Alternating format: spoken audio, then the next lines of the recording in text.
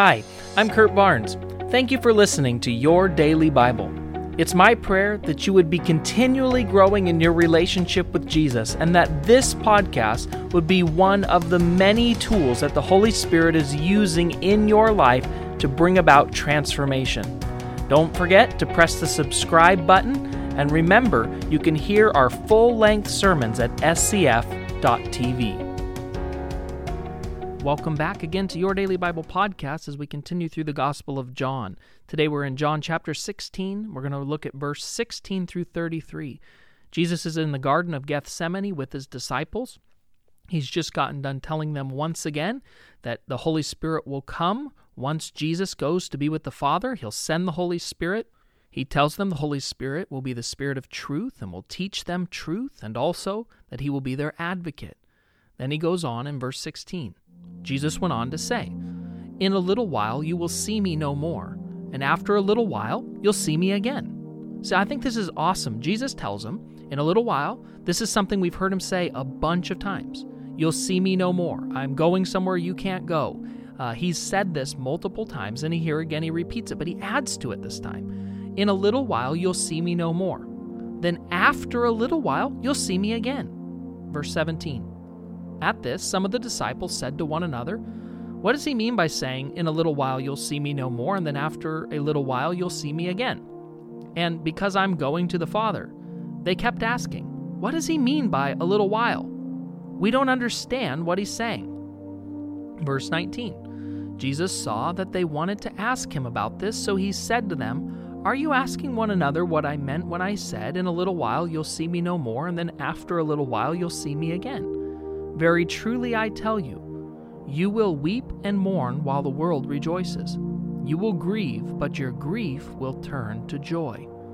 A woman giving birth to a child has pain because her time has come, but when her baby is born, she forgets the anguish because her joy that a child is born into the world. So with you. Now is your time of grief, but I will see you again, and you will rejoice, and no one will take away your joy. In that day, you will no longer ask me anything. Very truly I tell you, my Father will give you whatever you ask in my name. Until now, you have not asked for anything in my name. Ask and you will receive, and your joy will be made complete." So Jesus here speaks to them very practically. He even gives them an analogy that they would all be able to understand just like we can. He says that your weeping, your mourning, is only going to last a little while, even though it's going to be very painful. He compares it to childbirth. He says it's going to be very painful, but what's coming is so good, you'll forget about all that pain, just like a mother does when she has a baby. This is something that they can understand. Remember, he's answering the question because they don't get it. They're confused, and so Jesus is using very practical teaching so that they understand that their mourning will soon turn into joy. Verse 25. Though I have been speaking figuratively, a time is coming where I will no longer use this kind of language, but will tell you plainly about my Father. In that day you will ask in my name. I am not saying that I will ask the Father on your behalf. No, the Father himself loves you, because you have loved me and have believed that I came from God. I came from the Father and entered the world. Now I am leaving the world and going back to the Father. So Jesus explains to the disciples that a time is coming where because of the sacrifice of Jesus, we will be able to ask the Father directly. Speak to the Father directly. Have a relationship with the Father directly because of the sacrifice of Jesus Christ. That we will be able to speak, to be able to be with the Father, to have a relationship with the Father because of the work of the Son. Verse 29. Then Jesus' disciples said, "Now you are speaking clearly and without figures of speech.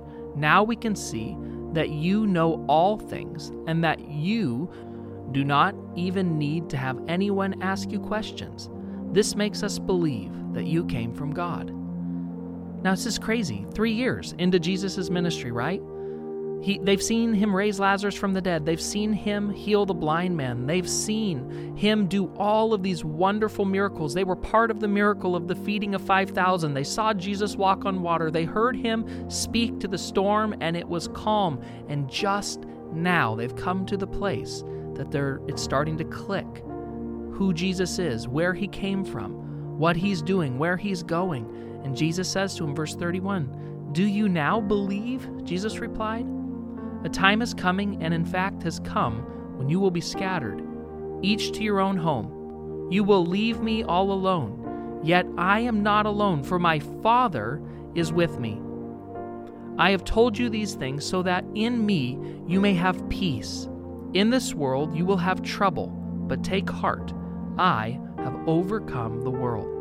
It's amazing to me here that Jesus, at the very end of this piece of Scripture, that now he says, listen, okay, now you believe, great. And once again, what's he do? He reminds them that trouble is coming. He says, you're going to be scattered. Each of you is going to be scattered. You're going to leave me alone, but I won't be alone. My Father will be with me. And again, he tells them, the reason that I'm telling you this is so that you will know, you will understand. Take heart. You're going to be troubled, but I have overcome the world. Friends in Christ, this encouragement exists for you still today, that you would understand in the midst of storms, in the midst of struggle, in the midst of a world that is on fire and in chaos, Jesus has overcome the world. He is a conqueror. He's victorious. He's the King. He's the Lord. And we can trust him in any circumstance, in any situation, because he didn't promise us that life would always be easy. In fact, throughout this section of Scripture, he's promised us the opposite, that if the world hated him and if he had a difficult life, imagine what ours is going to be like. But in the midst of that difficulty, he's promised that he will be with us no matter what. Let's pray. Jesus, I thank you. I thank you that you were so clear in your teaching, that you explained it so well to us, that we would understand that you are always with us no matter what our circumstances or situations look like. That, Jesus, you have a good plan for us right now. Even in the midst of chaos, you know what you're doing. So, Lord, we put our faith, our trust, our hope in you alone, and we ask you, God, to use us to help other people experience your kingdom today. In Jesus' name, amen.